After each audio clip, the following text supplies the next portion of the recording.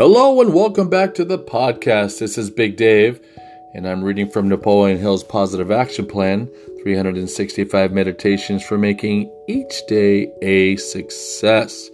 Well, today I'm reading from the meditation of January 21st, 2019. It's mighty easy to justify dishonesty if you make your living from it. Now, what happens is, as I've stated in a couple of my podcasts, is that I'll read the podcast meditation. You should see a paragraph or two following the podcast, the meditation, and then I'll give my spin on it, add some flavor to it to hopefully help me and to eventually hopefully help you.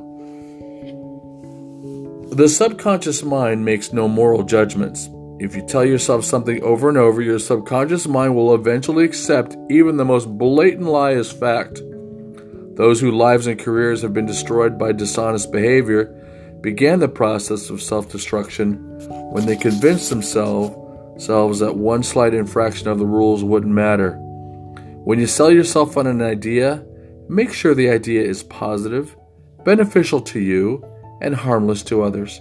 Just as negative thoughts and deeds return to their originator, so do positive ones. When you practice honest, ethical behavior, you set in motion a force for good that will return to you many times over. So I took the liberty of jumping on the internet, as I always do. Well, not always, but as I sometimes do. Because now we're talking about dishonesty and truthfulness. I found an article that was written in 2018, actually March 14, 2018. I think it's a podcast. I take that back. It's from Psychology Today. I'll put a link below in the podcast description. psychologytoday.com, and the title of that article is "The Complicated Truth About Lying to Your Partner," and then the title is "While Most Lies Start as Self-Protection, They End Up in Self-Sabotage." And just a real quick line from that, I'm not going to read the whole thing. It says, "The truth is, we all lie." I think that's a great starter. Social scientists acknowledge it is as deep. Scientists acknowledge it as a deeply human trait. The most popular and socially adept among us are usually the biggest liars of all. The reasons we have for lying are of no surprise, and they range from innocent to sinister. We don't want to hurt the people we care about. We want to control the perception of others that others have of us. We want to maintain or raise our status.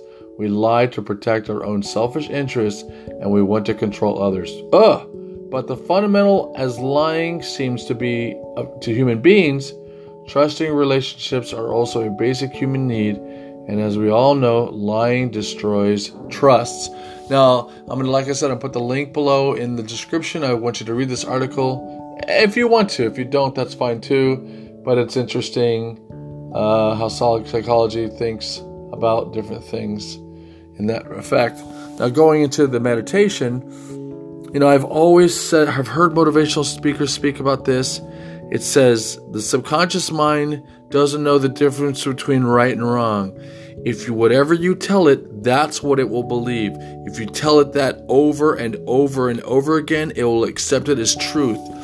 One of the reasons you can lose weight or gain weight is what are you telling your subconscious mind? There's a guy named Shad Helmstetter, and he wrote a book called Self-Talk. And in that book, he says if you continue to repeat to yourself that you're a terrible person, that you're not worthy, and you're self-destructive, your subconscious will manifest itself into creating an environment that will bring that to life. When you tell yourself positive things over and over and over again, your subconscious mind will create the situation and put you in a situation where you are going to be successful. That works. It's true. Trust me when I say that. I'm not lying. Where's that? That's in a bunch of different songs, I guess. But I really feel passionate about that. The subconscious mind is a powerful, powerful thing. We learn about this in psychology, which is why I went to Psychology Today to just kind of throw that article in there for you to peruse. What is your intention here for yourself? The meditation says those whose lives and careers have been destroyed by dishonest behavior began the process of self-destruction when they convinced themselves that one slight infraction of the rules wouldn't matter. Why do people get divorced in this country? Why is the divorce rate up to 50%? I don't know what the percentage is anymore. Heck, I don't know if people are even getting married anymore. But why do people break up? How much of that is dishonesty?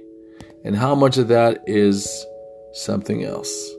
I mean, when a partner cheats on another person, that is the ultimate lie.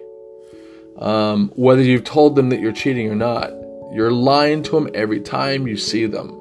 And the question is, what does that do to you inside? And how many times do you say, okay, this is right. What I'm doing is the right thing because I feel I'm slighted or in some way.